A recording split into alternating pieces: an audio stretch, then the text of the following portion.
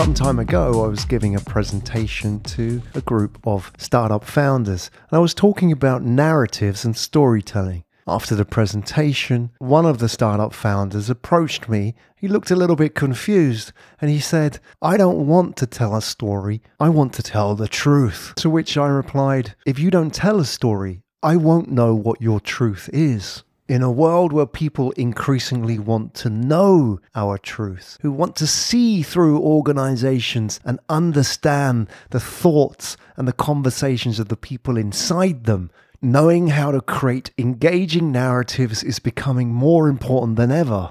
The most engaging narratives are not found in PowerPoint and bullet points. So, what is a narrative? A narrative is a story. It's a series of connected events. That's why all stories, whether it's in Netflix or in a book, are told in chapters, in episodes. Think about a book. Why did you pick that book up in the bookstore? Well, you look at the cover, you turn it over and look at the back, the blurb, as they call it in the industry. That blurb is super important. It defines the reason why you're going to pick that book up and read it. So in the bookstore, you open the book and you start reading a few pages.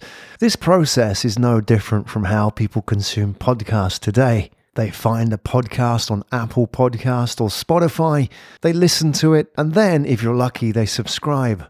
Now, if you go back to the Gutenberg printing press, the book publishing industry is over 500 years old. However, podcasting is young and new, and that means they haven't quite learnt by trial and error what works and what doesn't yet. Although in the last couple of years, podcasting models have evolved fast. The most successful podcasts today have learnt the best of what works from the world of Netflix, book publishing, and music. And right at the top of that list of things that work in the world of publishing is narrative. Remember that last book that you picked up and read, or that Netflix documentary you watched? How did it present the content? Was it dry fact and bullet points, or was it a journey? Now, content can come in both forms, but I bet the journey is the one that's going to keep you coming back and turning the pages. Think about how Malcolm Gladwell or Seth Godin reads compared to, let's say, your average white paper. And even in the beginning of this section, I gave you a small human story. Remember the startup founder that came to me after the presentation? It was an anecdote, an apocryphal tale. But we've been doing this as a species for thousands of years to convey meaning, to lead audiences, and to create positive change. If you want to grow your audience today as a podcast, you must have a good content narrative. In the context of a book or watching a Netflix episode, it's the reason why I'm going to stick around and consume the next episode.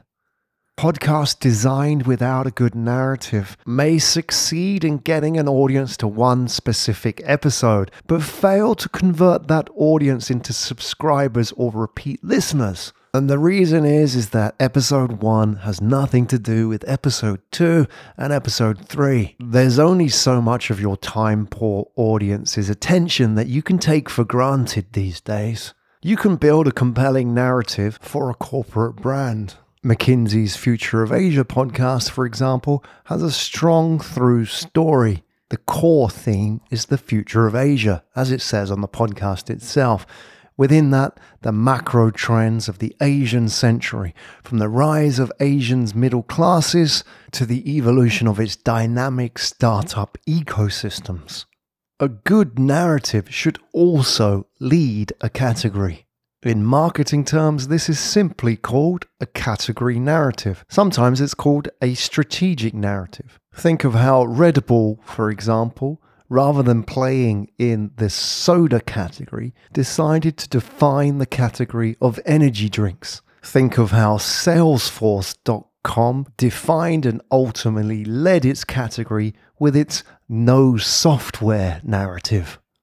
I'm pleased to be working with UTI, an Indian investment bank, which wants to define its category narrative. The podcast we're creating with UTI is the story of India. And a key objective for UTI is to redefine that story, to tell it in a positive way, to show clients and partners about the outsized returns potential in India.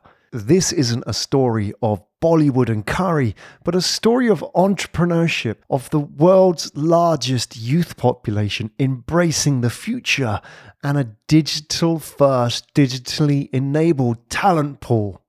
Great storytellers know how to tell stories. It's a skill, it can be learned, and it's one of the things that we work with our clients on. One of the things we've learned as an agency over the years is a good ear for understanding how to take an idea and turn it into an engaging story. That doesn't mean fabrication of fact, but it means delivering content, fact, and information in a meaningful and engaging way. Think of, for example, the effectiveness of creating change with a story like Flattening the Curve.